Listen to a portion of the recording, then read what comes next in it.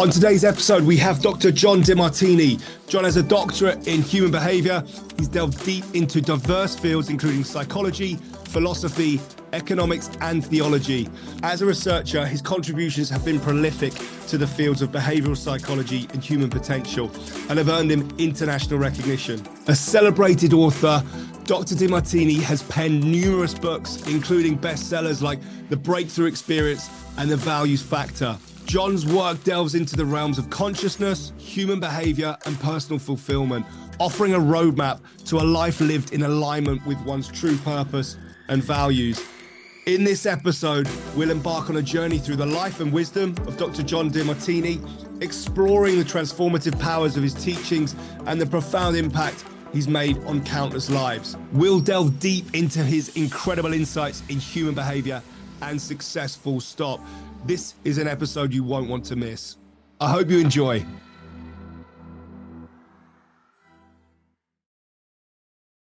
Dr. Demartini, welcome to the Accelerating Excellence podcast. I've been really looking forward to this one. Well, thank you. I've been looking forward to it. Thank you for having me. Can we start off with you sort of orientating the audience in terms of your almost origin story? The brief 1-minute version? Yeah, let's go for it. I had challenges in learning when I was a child. Speech, writing, reading. I was told I would never be able to read, write, or communicate in first grade. And started failing, dropped out of school, street kid. Picked up surfing. Went surfing. Became a surf rat. Nice. Moved to California from Texas, because surf wasn't biggest in Texas. Made it to Hawaii eventually. Lived on the North Shore, rode big waves gradually. Nearly died at 17. And met an amazing teacher right before my 18th birthday that did a presentation one night that made me believe that maybe I could overcome my learning problems and someday be intelligent. I thought I was going to be okay at surfing, but I never thought I could read. I didn't read till I was 18, really. So my life changed that night. I had a dream and vision to want to overcome my learning problems, someday become intelligent, be a teacher. And I want to travel to every country around the world. So I set out on a mission to do that. And 50, almost 1 year, November will be 51 years later, still doing it. Yeah, and it's an incredible story. And in terms of this, it seems like there's a significant emotional event that sort of sparked this, shifted your perceptions of your own potential, and you went off on this incredible journey, and you've just absolutely excelled in your craft. And now a big part of the work you do, and something I find fascinating, is your work around helping others almost uncover or create that moment you almost experienced that night that can shift people's trajectories in life. Could you talk to us a little bit about how you do that? Well, it was a dream that night when I met him that I thought someday when I'm his age, I want to be able to do what he's doing and pass the torch, because I felt like he was passing the torch to me in that moment. And that's been my dream ever since, still is. So anything that I've been able to learn that can assist people in doing something extraordinary with their life, I'm interested in. And that's taken me to a vast number of fields, a lot of different studies. And just, I love devouring information that might give people competitive advantage, whether it be in business or in, like you say, in sports or just in life. And so that's led me to every different study I can get my hands on. And then I take that information and I do what I can to share it. And I have worked with a lot of people, so I get to take those stories and share it, which can inspire people. That's what happened to this gentleman. When he spoke to me that night, well, to the group, I felt he was speaking to me. He made it believe it was possible. And I really believe there's strategies that any human being can do that if they apply it, they can do something extraordinary with their life. So I love sharing that. You came to the breakthrough experience. You know how that's an inspiring weekend for me to get to participate in. So I love doing that. I've done it 1,185 times. It's incredible. And could you mind sharing us who that individual was? You mean Paul C. Bragg, the man that inspired me? Yes. Yeah. Some of the people out there in the health field maybe remember Bragg's amino acids or something like that, or Patricia Right, Bragg okay. in water. And this was Paul Bragg. He was the guy. He initiated Jack LaLanne's career, who was an icon in America in the 50s till just recently. Right. And he impacted, gosh, Steve Jobs was impacted by him. His life was affected by it. Donald Trump was impacted by it. The list, there's about 139 very famous celebrity people that their lives transformed by meeting this man. I was one of them. So Incredible. I'm very grateful that I had the opportunity to be at the right place at the right time to meet the right individual.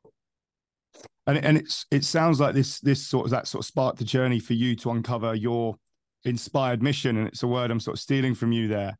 Um, could you talk to us about the significance of truly understanding what your values are and the impact that can have on your career and performance, full stop? Every human being has a set of priorities, a set of values, things that are most to least important in their life that they run their life by. It's impacting their perception, decisions, and actions and all their behavior. So many people, I mean, I've been doing value determinations for over 45 years now. And well, that's not true. 45 next month. So 45 years. And without a doubt, when you set goals, objectives, intentions that are aligned and congruent with what you value most, you increase the probability of making those become real and transforming the ideas into reality. But if it's lower on the values, you'll procrastinate, hesitate, frustrate. You won't be disciplined, reliable, and focused. And you'll have a decreasing probability. So identifying what you have as a hierarchy of values in life determines your destiny. I'm a firm believer in starting there. You know, I have on my website, drdemartini.com, a free complementary value determination process for that objective. It's private. It's just you go on and you do it, and it's for you. And it's a fantastic starting point because most people don't know what they value. They think they do. I'll give you an example.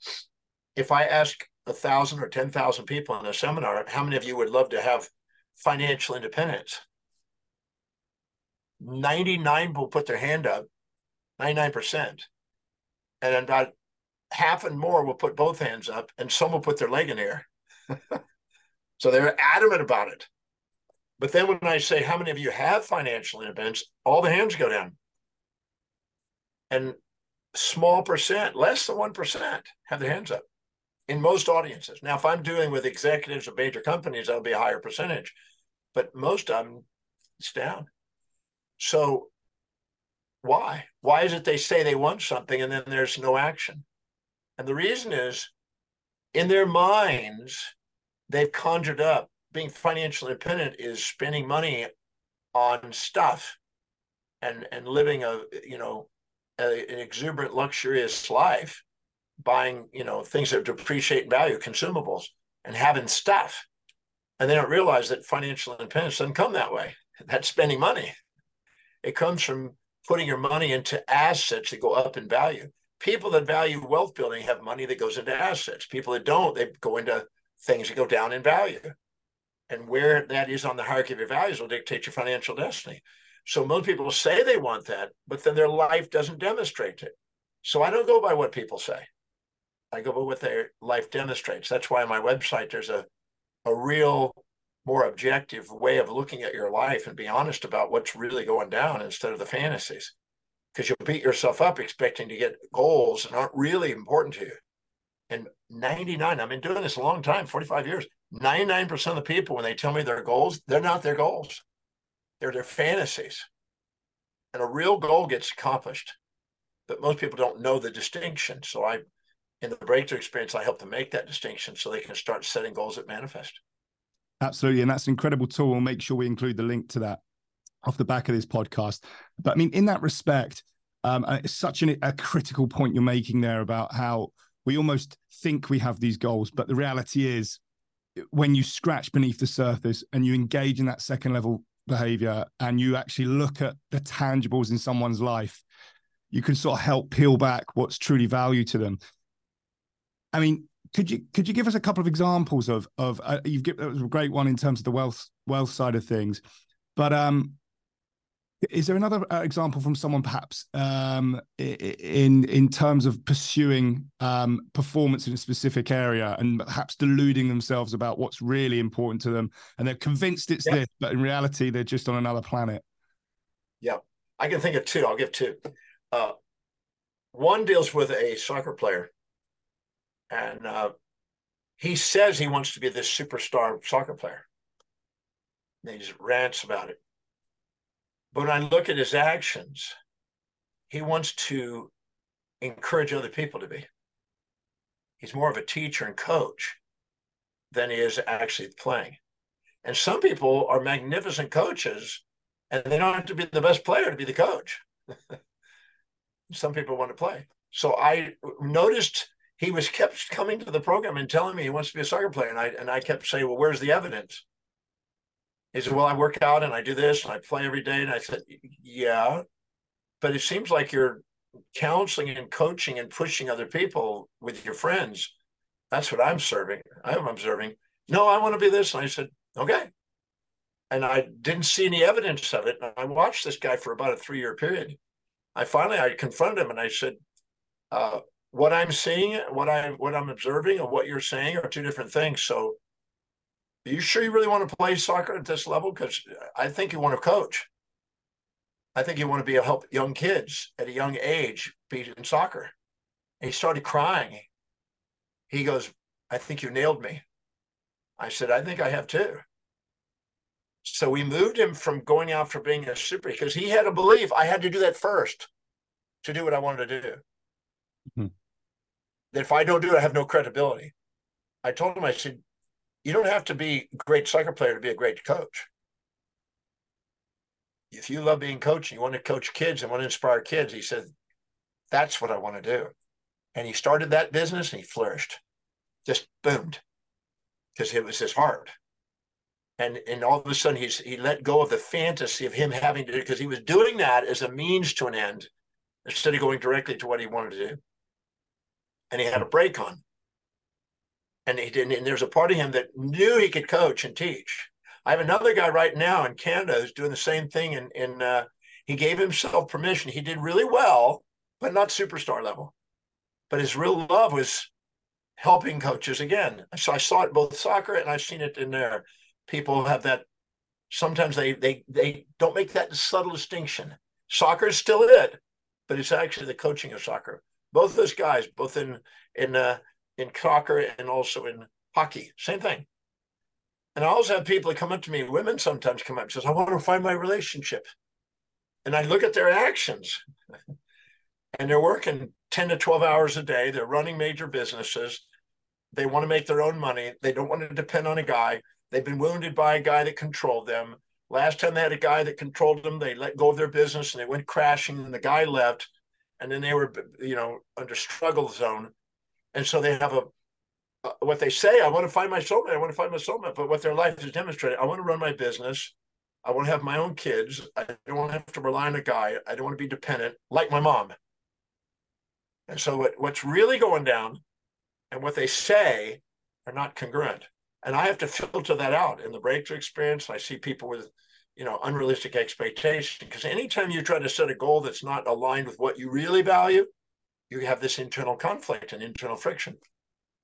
And it sort of almost swallows up your psychological firepower, doesn't it? And it sort of just impedes. Yep. You use that word I love, like the brakes on, and it's like you've got your foot on the accelerator and your foot on the brake, because you sort of love, and I love that word that you use as well, fantasy. There's this fantasy, it's almost this sexy myth, and we see it because society puts so many organizations and professions on pedestals.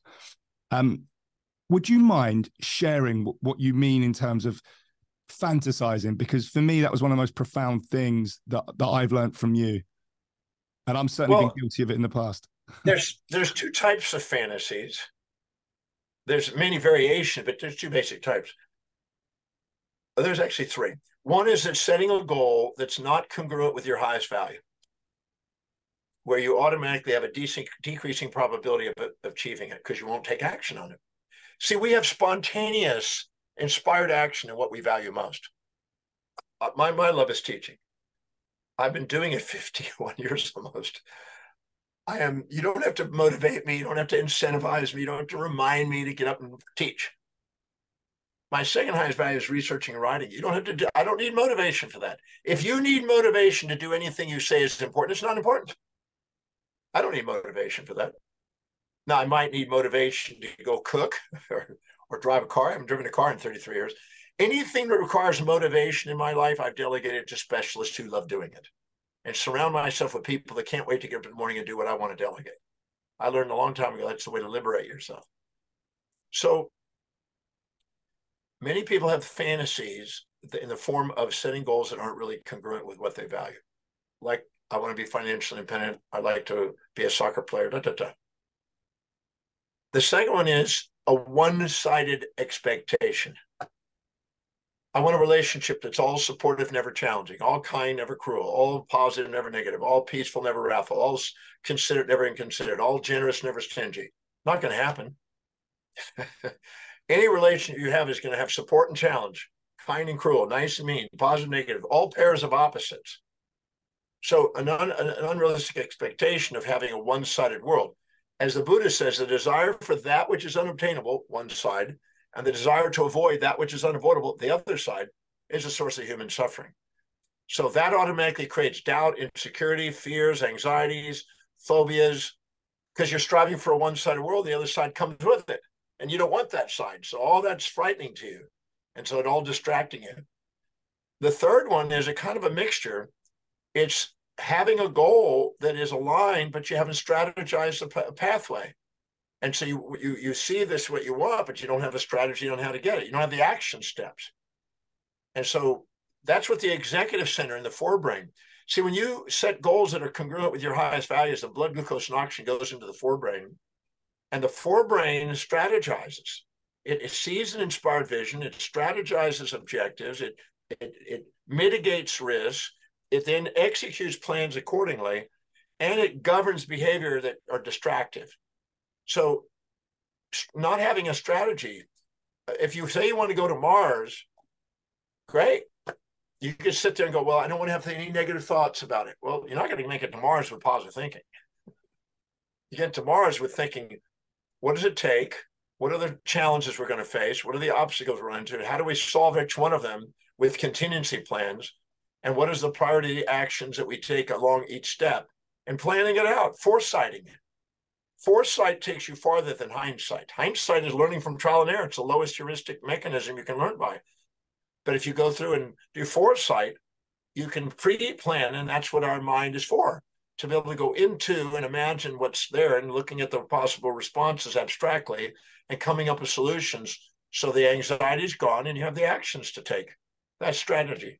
So one that's not congruent with your highest value, one that's not strategized, and one that's fantasizing one-sidedness. Those are the three most common fantasies that people have. And I see them almost every week in breaks coming in with the fantasies. And then they wonder why they're anxious, self-sabotaging. That's what they label it. There is no self-sabotage. There's just feedback from your brain letting you know you're going after fantasy.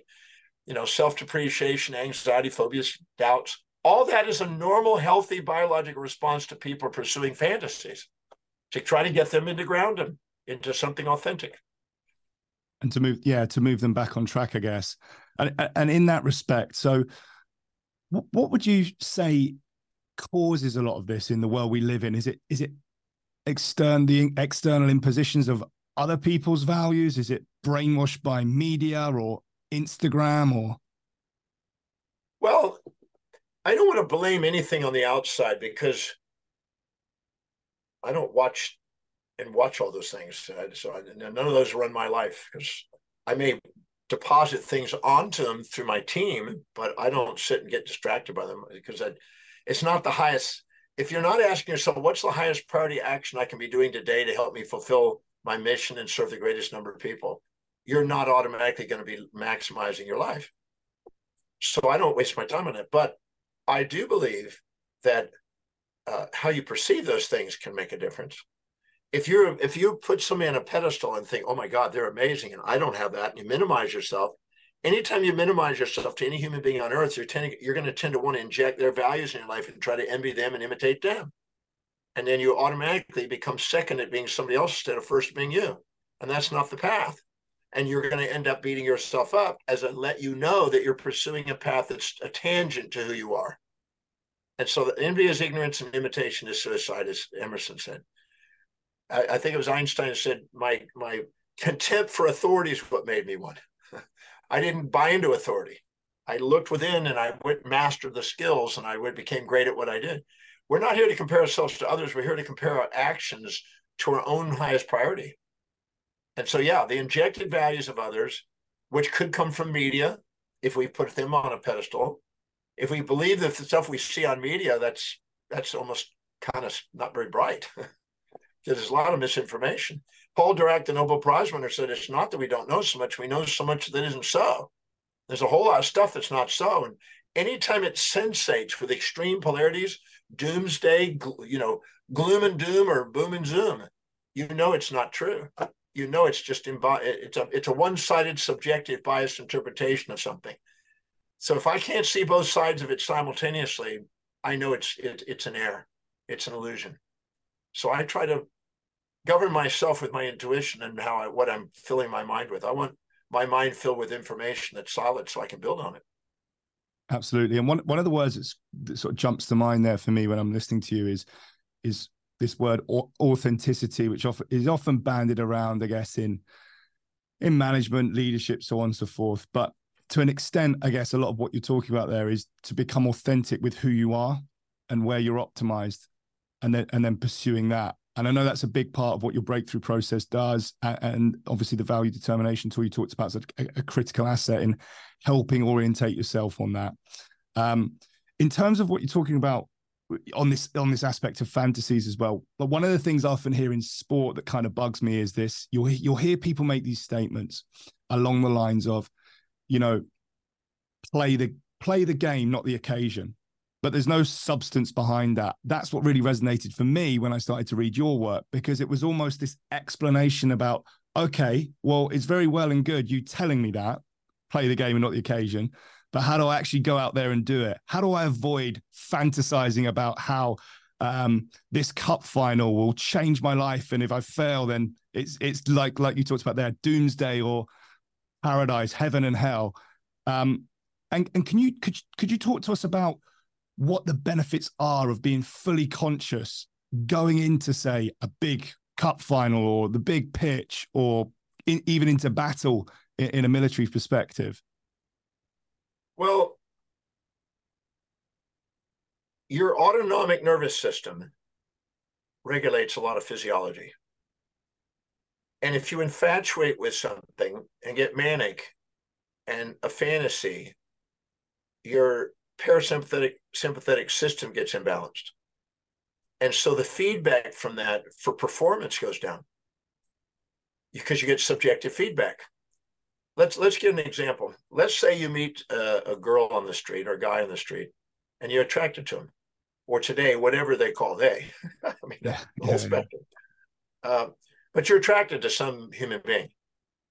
At first, if you're attracted to them and you have an impulse and you can't get them out of your mind, you have an infatuation, which means you're conscious of the upsides, you're unconscious of the downsides. So you don't know them. All you have is you're now enamored and attracted to a fantasy about who they're going to be. So that means that you have a skewed view and your physiology is responding to your perception. So you're not actually performing at peak. You're actually manic and elated, and you're now attracted, and that is running you.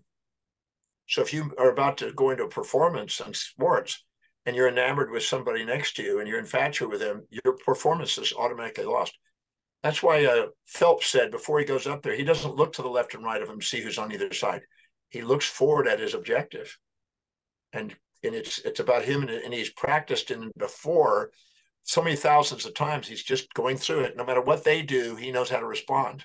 But if he elaborates on them and puts them on a pedestal or pit, he just lost the race.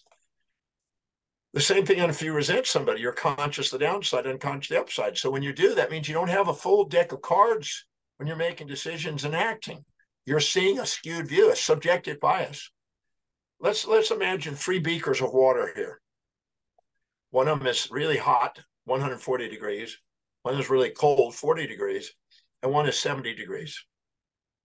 So if you put your hand in that hot water, 140 degrees, and then put your hand into the tepid water, 70 degrees, you're going to think it's 60 because you've compared it to something 140. It's going to feel cold. We've all done that. We've gone from hot water to cold water. It distorts the perspective. And if we stop, let our body regulate, then go into cold water and put our hand in the ice almost, and then go put it in the tepid water, it's going to feel really warm. You won't even think about it. So you won't, because you've compared, you will have a subjective view of 72 degrees or 70 degrees. Understood. If you didn't have that comparison, you just put your hand into the water at 70 degrees and you've got a good idea. That's 70 degrees. So anytime you do comparison, by the law of contrast, you skew subjectively your interpretation, and your performance is based on what you're perceiving. If your perceptions are off, your performance is off. That's why you want an objective goal that you're targeting on, and you're not sitting there comparing yourself to anybody. You're comparing only your actions to what your objective is. Understood. Another question I'd love to get your insight on is, again, linking, sort of using the drawing on the athletic metaphor today, but this happens across all areas of life. Choking. The famous ones, of course, the golfer on the 18th hole. It's all theirs to have. Then suddenly their mind commits an active mutiny against them, and they sort of seem to lose access to all that skill that seemed to just flow from them before. I mean, in those moments, from your perspective, what tends to be going on there? Anytime you exaggerate the importance of something, or exaggerate the pleasure and exhilaration or fantasy of what it is, you're going to fear its loss. So if you infatuate with a girl or a guy, you're going to fear their loss. You'll be jealous, you have envy, you'll have all kinds of stuff because you fear somebody taking them away because you're infatuated with it. If you're resentful, you're going to fear its gain. So if you infatuate with what you think success is going to bring, you're going to fear the exact opposite of it coming near you. And now you're distracted by your phobias, fear of loss of that what you want. Oh my God, I could lose this. This is too important. I'll lose it. Or what would happen if I failed? And you'll be distracted by infatuation, resentments, instead of having to have a neutral idea. And that means that if you don't have a cause greater than the winning that, you won't. One of the most significant things you learn is to have a cause bigger than the winning of that event to go towards. So you see this on the way, not as the way. So in other words, let me give you another story. Probably 1983, November 1983, New York, Marriott Marquis Hotel. I was speaking with 6 people for 20 minutes each for 2-hour session on the best ideas to grow your practice to doctors, 5,000 doctors. I was 28 years old. And I get up, and then right before I'm about to go on stage, there's a guy ahead of me named Zev. And he turned to me right before they're about to call his name. It's like 5 minutes before, and he says, "This is the day I've been waiting since I was a little boy. My dad spoke on this stage. I'm finally here. I finally arrived. I'm successful." And in my mind, I've got this funny look on my face. What? It's an interesting statement. And he was my age, but he saw that as the ultimate success. So he got up there and he did okay. I wouldn't say it was wow, but it was okay. But that was because he was so high on that. It was, if I don't do well here, it's devastating. And if I fail, then I would be destroyed. And in my mind, I'm thinking, I don't think this is success at all. I see this one of 10,000 presentations I intend to give in my life. This is just a starting point. And I get up there and I had no attachment. I didn't have the idea, this is success. I didn't have this idea, this is and if I don't do well, I said, I'm going to use this as as a way of polishing my skill of my long-term dream. So I'm a man on a mission, not a man of success. And I went on, and I'm still speaking. I haven't seen him in years. And I learned that again, even younger, at age 18, when there was a girl that lived behind us that had a tennis court. And we lived in the country then, and they had another place. And she came and said, "Can you play tennis with me?" And I said, "Well, I'm not really good at tennis." She says, "It doesn't matter. I just need somebody to play back with me." And then I went out there and I wanted to beat her. I wanted to be successful at it, right? Beat her at the thing. And the first few games I did. And I wasn't even great at it. But she didn't care.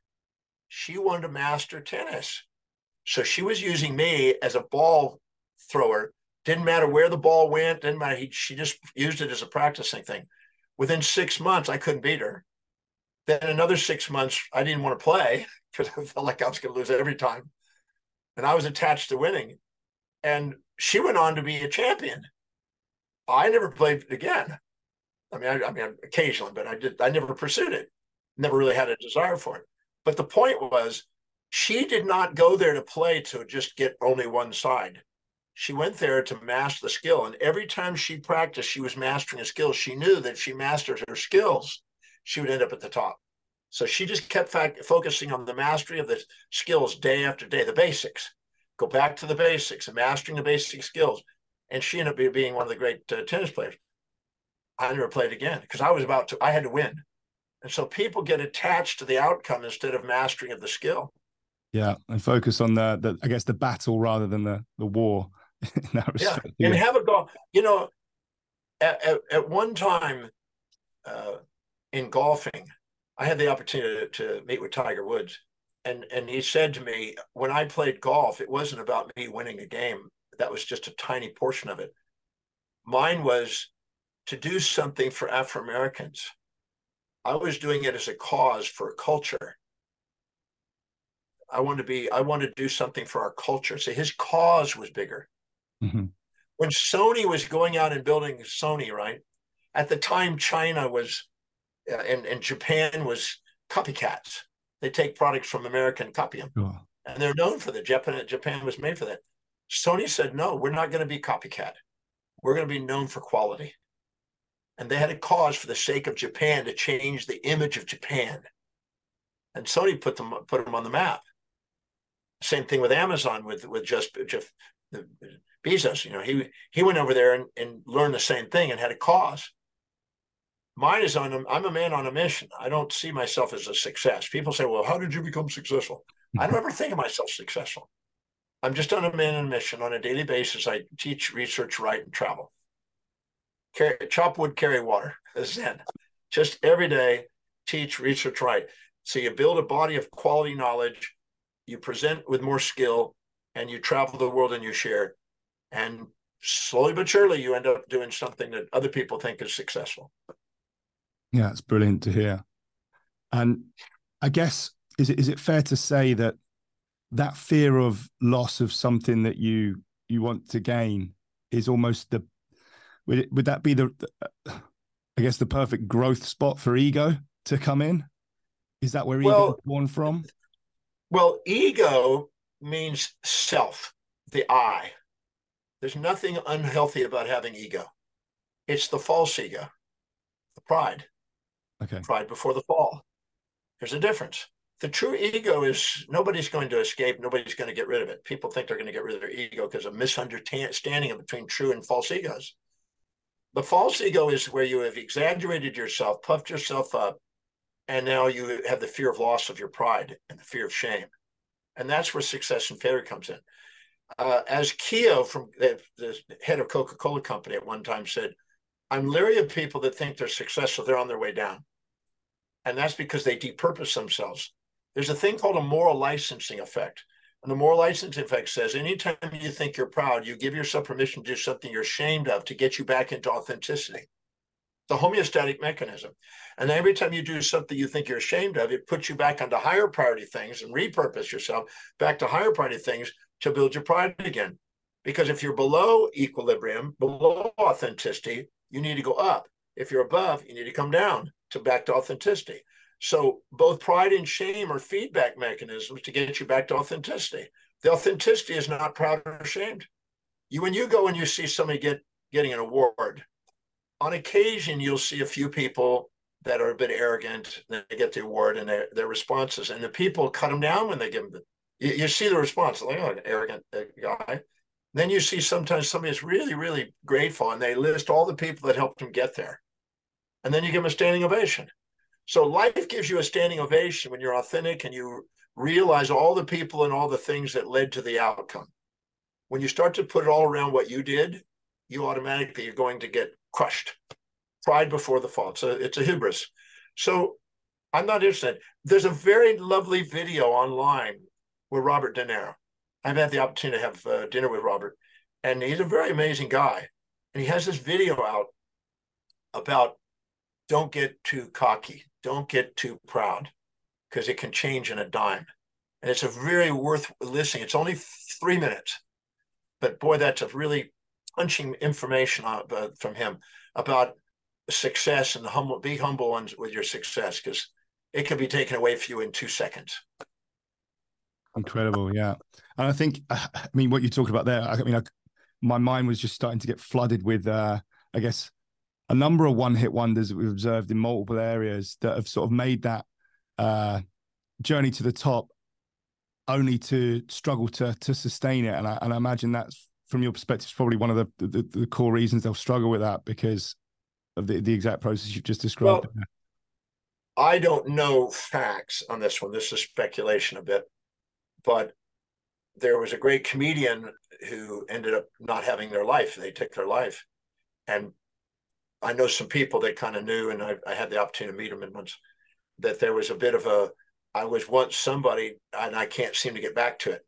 And so that high, the addiction to a high, I would say depression is a comparison of your current reality to a fantasy about how life's supposed to be. And the addiction to a manic episode leads to a lot of self-depreciations and depressions. So don't take credit, don't take blame, just keep focused on chief aim. The name of the game is thank you, I love you, for the opportunity to be myself and to be able to be of service. If you exaggerate self or other, you get feedback to let you know it doesn't work. If you exaggerate other and minimize yourself, you'll say, damn it, I deserve more than that. If you exaggerate yourself, I'm not meeting their needs, I get humbled. So if you find a fair exchange where you have sustainability, it's the only thing in equity theory that's shown. Sustainability comes from equity between self and other. So take no credit, take no blame, just keep focused on chief aim. The name of the game is thank you, I love you. Thank you for the opportunity to be doing what I love doing and being of service. Right. And I guess the key thing there is to actually respond and notice and be aware of the feedback you are getting from your environment so that you can ultimately orientate yourself within it. If you don't listen to your physiology and you don't listen to your intuition, your social friendships and enemies are going to let you know it. And if you still don't get it, tragedy and comedy will come in. If you get really cocky, you get tragedies. I took a sports teams many times working with sports teams, and I go to a moment right now where and when you had a tragic accident or injury. Go prove this to yourself. Go there. They all go there in their mind. I said, great. Got a piece of paper there and pencil? Yep. At that exact moment, what were you, cocky, manic, arrogant, or thinking you're better, greater, or achieved, or successful, or power? Where were you puffed up? And they went, oh, God. And they write it down. I said, those are not accidents. Those are not injuries from something that's accidental. Those are juries from within drawing in events to get you back to the center of authenticity where you maximally perform, misinterpreted. So your unconscious mind, is it your unconscious mind, you fair to say, or would you say, what is it that governs that authenticity? What's going on in the brain in that respect, from your perspective? Well, the people misinterpret what intuition is, but intuition is an interoceptive feedback system of thousands of little feedback loops in the brain, chemical, neuro, electrical, all kinds. I mean, I've studied this thing. I'm writing a textbook on neurology right now, in fact. And there's no doubt that intuition is a biofeedback, homeostatic feedback system trying to make you aware and become fully conscious. So when you're infatuated with yourself or others, Your intuition is whispering the downside, but you may be too ignorant to listen. You're ignoring it. That's what ignorance is, ignoring the intuitive response. If I went to some girl and I said, you're always nice, you're never mean, you're always kind, you're never cruel, you're always giving, never taking, she would immediately think of the time she's been stingy, mean, and you know, not so kind. She'd immediately be thinking about it as I'm saying that to balance it out. Her intuition would pop that out. And if I said she's negative and she's cruel and she's mean, she'd immediately think of, no, I got times when I'm very nice. Her mind will come up with the other one to balance it out. Our intuition is doing whatever it can to balance out our perception so we can see both sides of ourselves simultaneously, equally, because that's what homeostasis stability is. The polarized views create symptoms in our body and in our life. Every symptom in our life, in every area of our life, spiritual, mental, career, financial, family, social, physical, every area of our life, the symptoms that are there are feedback mechanisms to try to get us back to our real self. Guarantee it. If people see that, see life that way, they'll be very grateful for life because life is giving them beautiful feedback. But if they're addicted to positive without negative, addicted to nice without mean, and have a fantasy, they're going to think that this stuff's out there. You're going to blame things. Epictetus, the Greek philosopher, said, when you first start your journey of mastery, you blame things on the outside or give credit to things on the outside. The devil made me do it, and the Savior's going to take care of me. But then you blame yourself and give credit to yourself on your journey. And then when you finally master your life, you realize that there's nothing there to blame or give credit to. There's nothing but a feedback mechanism. And it's not about blame or credit. It's not about negative or positive. They were always balanced. You didn't see it. Now you see it, and now you're grateful. Amazing. Sorry to interrupt the podcast, but before we dive deeper into the conversation, I want to express how grateful I am that you're voluntarily choosing to spend your time here with us. I also want to take a moment to ask for your support. I want to bring you the best podcast I can in terms of guests, engaging discussions, and thought-provoking conversations every week. And that's where you come in. By hitting that like button and subscribing to the podcast, you play a vital role. Simply put, when you hit that like button or subscribe, you enable the podcast to reach a much wider audience. And the wider the audience, the easier it is for guests within my network to convince their agents, management teams to free up their diary and come on the show. Thank you in advance for your likes and subscriptions. Now, let's get back to business. And in terms of, I guess, another term that's bandied around is this like extreme ownership. And I guess the opposite side of that is perhaps victim mentality. Again, are they two opposite ends of the pendulum? And is the place to be in the middle? Or, you know, what's your perspective? You mean ownership of what's happening? Yeah, ownership, taking ownership, responsibility for the results you're producing in your life. Well, there's a wisdom in looking in, but there's two levels of that wisdom. If you're proud, you're assuming that your actions in the past with your muscles caused, this is a false attribution bias or false causality, I call it, caused more benefits and drawbacks, more gains and losses, more positive, negatives to someone. Mm-hmm. That's called pride. Understood. Shame is an assumption that you, with your motor actions in the past, caused more negatives than positives, more loss and gain, more pain and pleasure to someone. Infatuation is an assumption that in the future, through your senses, you're going to get more positives and negatives, more gains and losses, more pleasures and pains from someone. And resentment is an assumption of the negatives more than positives. So anytime you have an imbalanced, skewed view that you're going to get more positives, negatives, or negatives and positives, it's like cutting a magnet in half and expecting to get a one-sided thing. There is no such thing. It's an illusion. Mm-hmm. Then you'll create false causalities. And false causalities is, they're the cause of my happiness. You made me feel happy. You made me feel sad. Or I'm the cause of your happiness. I made you feel happy or sad. And these separations between self and other and causalities are where most people's crazies are. That's where all the drama is. When you realize that there's two sides to every event, and to not take or give credit one way or the other, just honor and acknowledge and be thankful for the polarities that are there. Because let's say somebody gives you an opportunity and you think, oh, thank you. And then you also find out now comes new responsibilities. So mm-hmm. There's pleasures and pains. And in order for you to do it, there's pleasures and pains. So that's why Epictetus said, get beyond that and realize that there's two sides to every event in life and not be attached to those things. So the Buddha says, again, the desire for that which is unavailable and the desire to avoid that's unavoidable is the source of human suffering. We get attached to those things, transcend it. Now, people think, well, I got to have success in order to win in a baseball game or a football game. Well, I'm not against having a benchmark that you're striving for. But if the second you go out there and you think, my whole identity is around if I succeed at that or not, you're going to be devastated if you don't. And you're going to be probably so adrenaline driven, amygdala driven, that you're probably not going to be centered and objective when you're doing the act.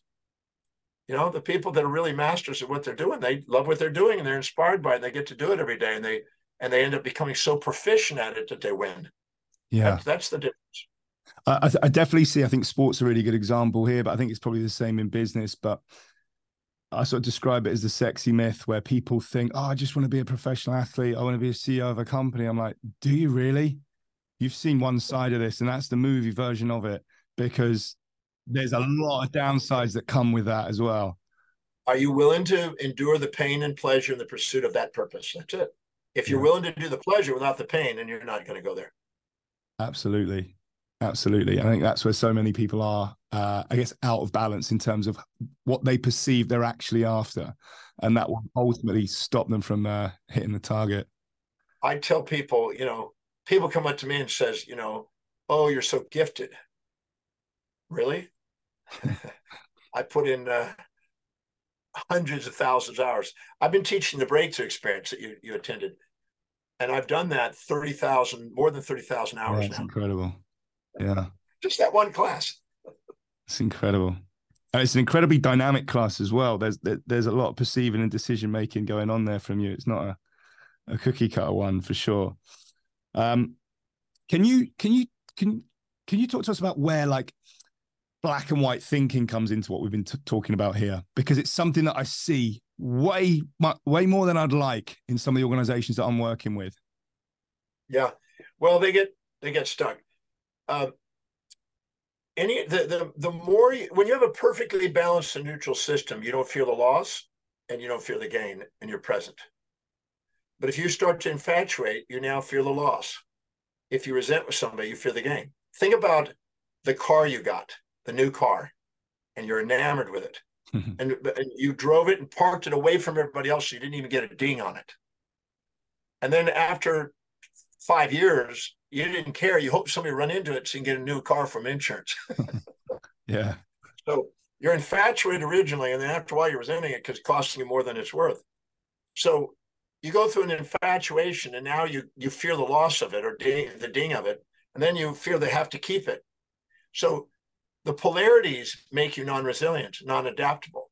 And the most polarities is black and white. All positive, no negative. All negative, no positive. Which is strictly a survival mechanism for animals to capture prey and predator. It's a survival mechanism because they need that adrenaline to capture the prey, and they need that adrenaline to get rid of the predator, to avoid the predator. So if you're in survival mode, then it's useful, but it's not great in normal functions and to excel at something. It'll wipe out your adrenal glands and wear you out over a period of time, trying to be one-sided and get rid of all the negatives and get always positive. That's why I don't promote positive thinking. I promote balanced thinking because that's sustainable. The rest of it's fantasy. And what's your opinions on the Stoics in that respect? I think the Stoics had sense. They knew to meditate on the evils, and they knew to prepare for, Marcus Aurelius is an example, to prepare for what could go down and what could go wrong and prepare for it. So you got a contingency. I know this is going to probably be controversial because Donald Trump's a controversial guy, but I used to live underneath him, and I lived in Trump Tower, and we were right below him almost. Wow. And I saw him quite often. I've known him for 30 years. And one day, my wife and I are getting ready to go have some Japanese food. There's a little Hiroi Kanoi place down on 56 between 5th and 6th Avenue. And we were going down there to have lunch. And we came down, and there Donald was in the thing. We get down the elevator. We get into the lobby of the Trump Tower. And there's about a dozen people there waiting for him. And then we go through the little swivel door, because that's how you exit. and he's with his entourage, his little disciples, right? And we come down to the corner, we're waiting for the light to change. And I'm listening to the conversation that Donald's having with these people. And they're at that time building the Hudson River project. This is in the 90s. They're building the Hudson River project along the East Hudson River, and or west of the city, but down the Hudson River. And I was listening to him, and it was interesting. Each of the people that were there were all contingency plan people. So the guy, he was asking for a report, and they were there with a report. One person was a specialist in Indian reservation and making sure they did historical records, make sure there's no Indian reservations buried in the ground, because they got to go down 10 stories to make the bottom of the basement. You know, they got to go down really deep to make this project. So they got to make sure they don't get trapped by an Indian burial. And all of a sudden the government stops them, and they spent millions of dollars. They got to abandon the project. So he had an Indian burial specialist checking on the reports. What's the status? Do we have the land free and clear down at least 10 stories without causing a problem? That's a contingency plan. He also had mineral and oil and energy, anything that might be in the soil geologically, rock formations that we need to know about, any type of rock that's there. So a geological report. So he was thinking. Then we had another guy that he had that was a real estate guy, because they got little apartments down there, and they got to get rid of those people. And there may be one guy that says, I'm not going to get out of there. So they got to build a building around this little apartment. So they got to figure out what's his values, what's his needs, what's his price to get him out of there, and give him what he wants to get him out of there. So he didn't have positive thinking. Well, we won't think about negative things. He had every possible contingency person. Yeah. There were a dozen of them. And then they had to have contingency plans, not one, a dozen contingency plans for everything they found that might go in out of whack. So he was preparing for what could happen and not shooting from the hip, even though it looks like that on CNN. You know, he's impulsive, but he's actually brighter than people think. And what he's doing in his area, maybe not politics, but in that area. So, but the point is, he was preparing. And that was a really great little adventure walking across the street with the team. You know, it was about a 4-minute experience, but very educational. He was preparing and making sure and getting reports from everybody and making sure that there was no obstacle. So he was anticipating. See, people who pursue challenges and problems that they would love to solve and mitigate the risk and set up a real strategy with contingency plans are going to be higher in probability of getting a goal than somebody that's just shooting from the hip and going doing it. Not that you can't get goals doing that, but the probability on a massive goal, little goal, no problem. A massive goal, there's too many of those obstacles that if you don't think about them, you get nailed by, and then you stop the project. Yeah, you can't get away with that. Shoot from the hip at the top anyway.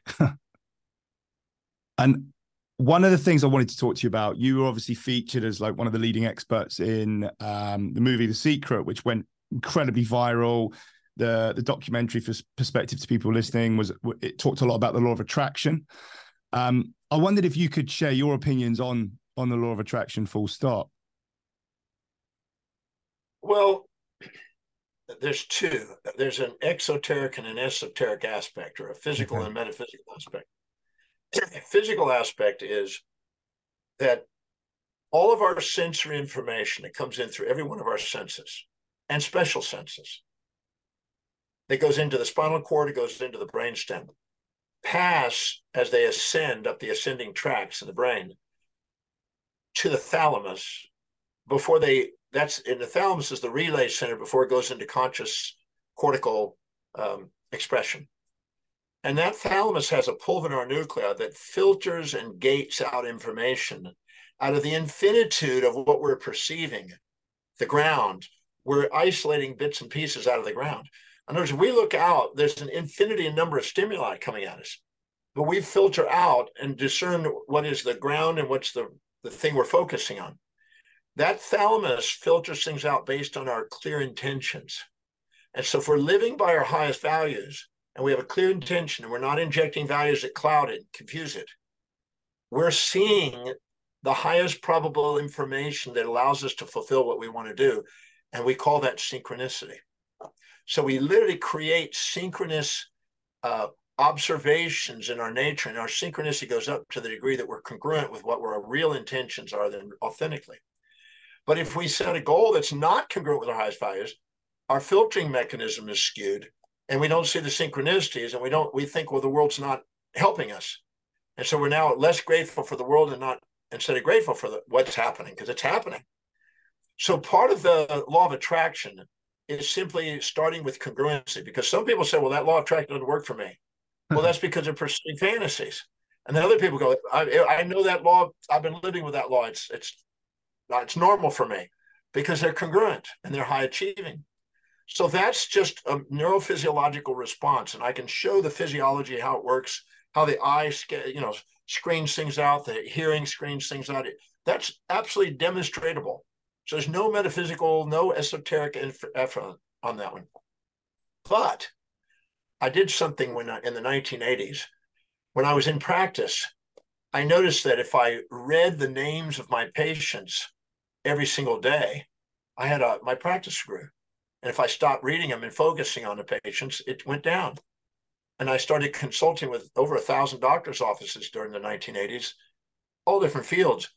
And if I made them memorize the names and think about the chief complaints and memorize their families' names and their kids' names and their jobs and know them and have their innermost dominant thought focusing on the clients that are even inactive reappear within a week. And we found 20% of the patients that we looked at showed back up within a week. Some went out and got in car crashes, I guess, to come back in, or they got injured or hurt or something. I don't know, but they came in. So we saw that there was some sort of a resonance or some sort of a synchronicity by thinking about people. Now, there's lots of tricks in mentalism, that gimmicks that people play that make you think about it and you manifest it. But I really believe that there is some sort of resonance, because everybody here has had it happen enough to not ignore it, but not necessarily enough to bet money on it. They think about people and they call them and they show up, or they call or run into them. We've all had that. And it's too frequent to ignore, but not frequent enough to bet money on it. It's in the gray area. But I found about a 20% probability. I could go into a doctor's office, pull out the staff, put them in a room, take all the patient files, 1,000 patient files, and give to 5 people 200 each, and said, we're now going to concentrate during our lunch period and read each one of these files during our lunch period. And then what we can do is we can find out, and these are all patients that have not been in anywhere from 6 months to 6 years. 20% will be in that door within a week, guaranteed. We prove that in chiropractic offices, doctors' offices, medical offices, podiatry offices, dental offices. I consult with all those. 20% consistent. Right. So there's some sort of a resonance by thinking about it. And I know that at one time they didn't know that there were pheromones that were secreted by our emotions and picked up by other people. But I really believe that there's more subtleties about the brain and how the nervous system was working that we've yet to uncover and understand. But there's both physical and metaphysical reasons why that's happening. Brilliant. Thank you for sharing for that. I think that's a brilliant explanation, because again, it's like one of those classic statements. People talk about the law of attraction without explaining the context. And obviously with your expertise in psychology, neuroscience, it's fascinating to see what's under the hood there. There's one more thing I wanted to ask you about, because I think it's so cool. And you talk about, you certainly do practice what you preach. That's one of the things I love about you. And you talked about how one of your highest values is to travel. And you do that. Could you talk to us a little bit about how you do that? Because I just think it's such a cool thing, the way you've managed to create this lifestyle that enables you to come into alignment with your highest values. Well, when I was 18 years old, I had a dream to be a citizen of the world. I saw that on Albert Einstein's book that I read, and also in Epictetus's writings and Socrates' writings and many others. They call themselves citizens of the world. And so I always thought that's perfect for me. I've said the universe is my playground, the world is my home, every country is a room and house, every city is a platform to share my heart and soul. Since I was 20, I've been saying that every single day, like clockwork. And I live on a ship called the world. It goes to every country around the world, wherever water allows us, from the Antarctic to the Arctic to every country. We're sailing right now to Oslo. We just came in from Germany. We're on our way to Oslo right now. I love And, Oslo. uh, and I've been living here for 22 years. And before that, I've traveled 20 million miles by flight, and I don't know how much by sea. And so I've been to 194 countries speaking, and been more of that just traveling. So I'm a firm believer that what you see and what you visualize and what you affirm and what you think about does have an impact on your destiny. That's incredible. Last thing, there's a few quick fire questions I finish off every conversation with. So short and sharp, but like, is there a performer, athlete, historical figure that jumps out to you as your sort of greatest performer of all time that you've? I know it's a bit pedestaling against your principles to. Yeah, the people that pop in my mind as you said that is Bruce Lee and his martial arts. Incredible, yeah. What a guy. Yeah, and the amount of work he did studying his biography. And Phelps, 20 Yeah, something gold medals. incredible. These are masters of manifesting what they intend to create. And those are two that just popped in my head as you thought about it from sports. I mean, I could think in different fields. Yeah, well, I was going to ask you, what about a leader? Is there a leader that's had an equivalent? Well, it depends on what you're asking and leading in. If it's leading in academics, is it leading in philosophy? Is it leading in Whatever leading is to you. in leading social media is probably Donald Trump. Yeah, well, yeah, he's certainly an entertainer. Yeah, I don't know of one newspaper or one magazine or one something that's not mentioning him wherever I no, go he's around the incredible world. at that, isn't he? So from that, maybe not leading a government, but from leading Yeah, social media, that guy's quite ingenious. yeah, But it depends on what we're defining leadership. In the area of human behavior and breadth and depth of knowledge in any field that relates to it, I would look at myself. When it comes to maybe sales and then communication, I might think of Tony Robbins. It depends on what it is that you are of course. talking about, where leadership is. And if they think about politics, I remember meeting Gerald Ford, who was a former president that took over because of Nixon and all that. Uh, I had an opportunity to meet with him and chat with him and everything else. Man, that guy was an encyclopedia on politics.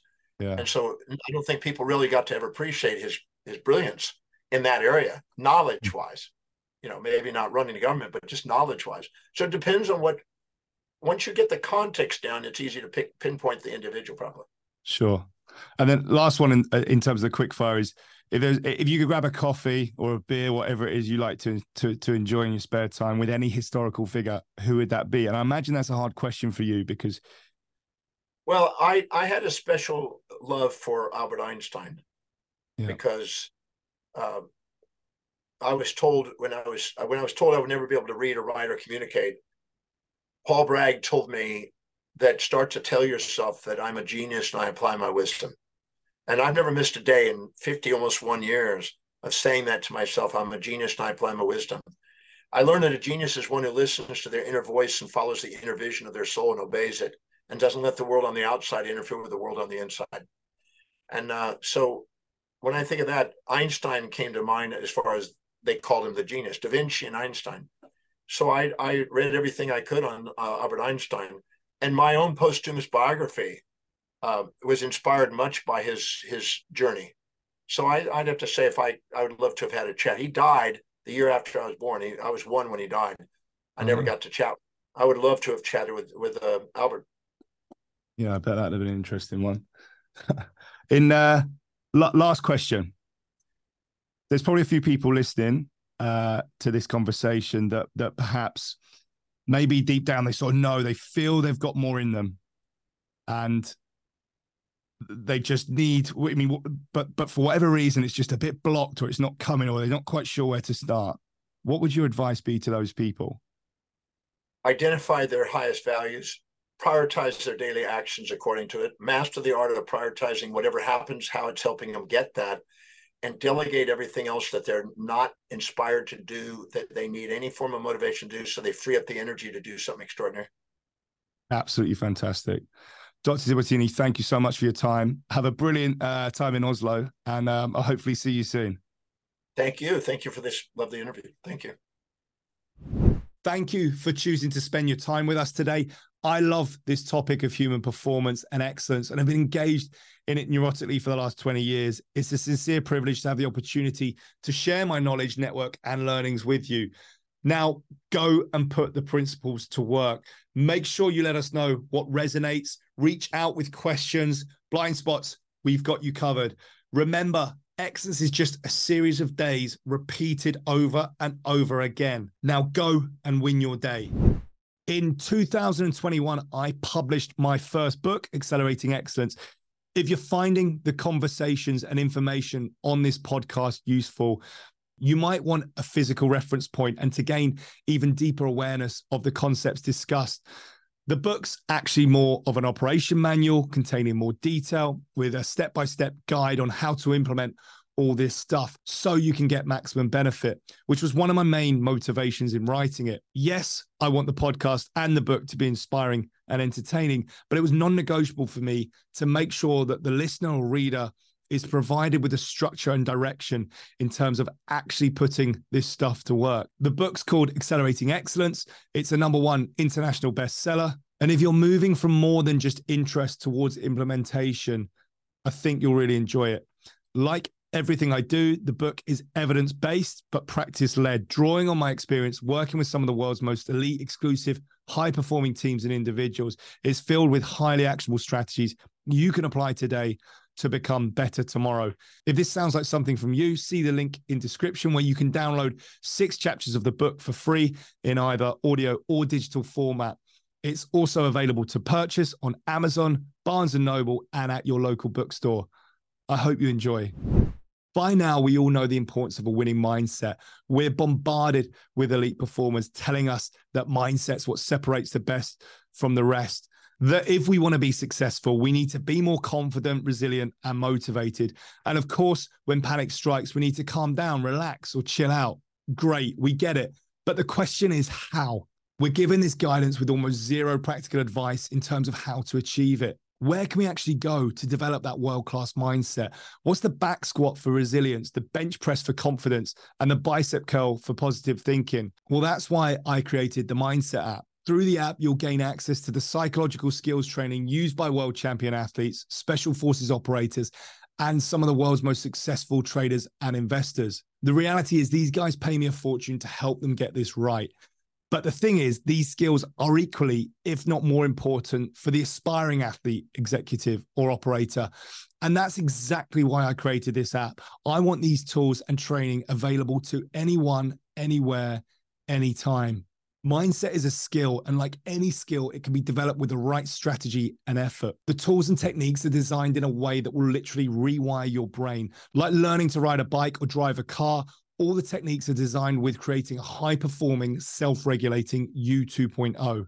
Every strategy in the Mindset app is backed by empirical research. There's 10-minute emotional control training exercises that have been shown to increase your ability to overcome detrimental decision-making biases by up to 80%. In another study, just 3 weeks of executing visualization training led to 34% improvements in performance. Another research group found 50% greater improvements in the rate of learning. And just a few weeks of performing visualization led to 22% reductions in anxiety and 21% increases in confidence. These numbers are phenomenal, and I've never met an elite performer in any domain that can afford to be missing out on this type of edge. What I love most is that we've structured everything so that you don't need to carve out an extra hour in your day to get this done. Small bite-sized chunks of 5 to 10 minutes are all it takes. In fact, I'd only encourage you to use the tool on your commute, in the sauna, at the end of your working day, or bolt it onto the end of your gym session. Any dead time you have can now immediately be transformed to deliver you extreme performance gains. My goal is to remove every possible obstacle to your development. And with that in mind, the basic package is completely free. Visit the link in description and sign up for our pre-launch free emotional control, visualization, and performance routine programs. I really hope you enjoy.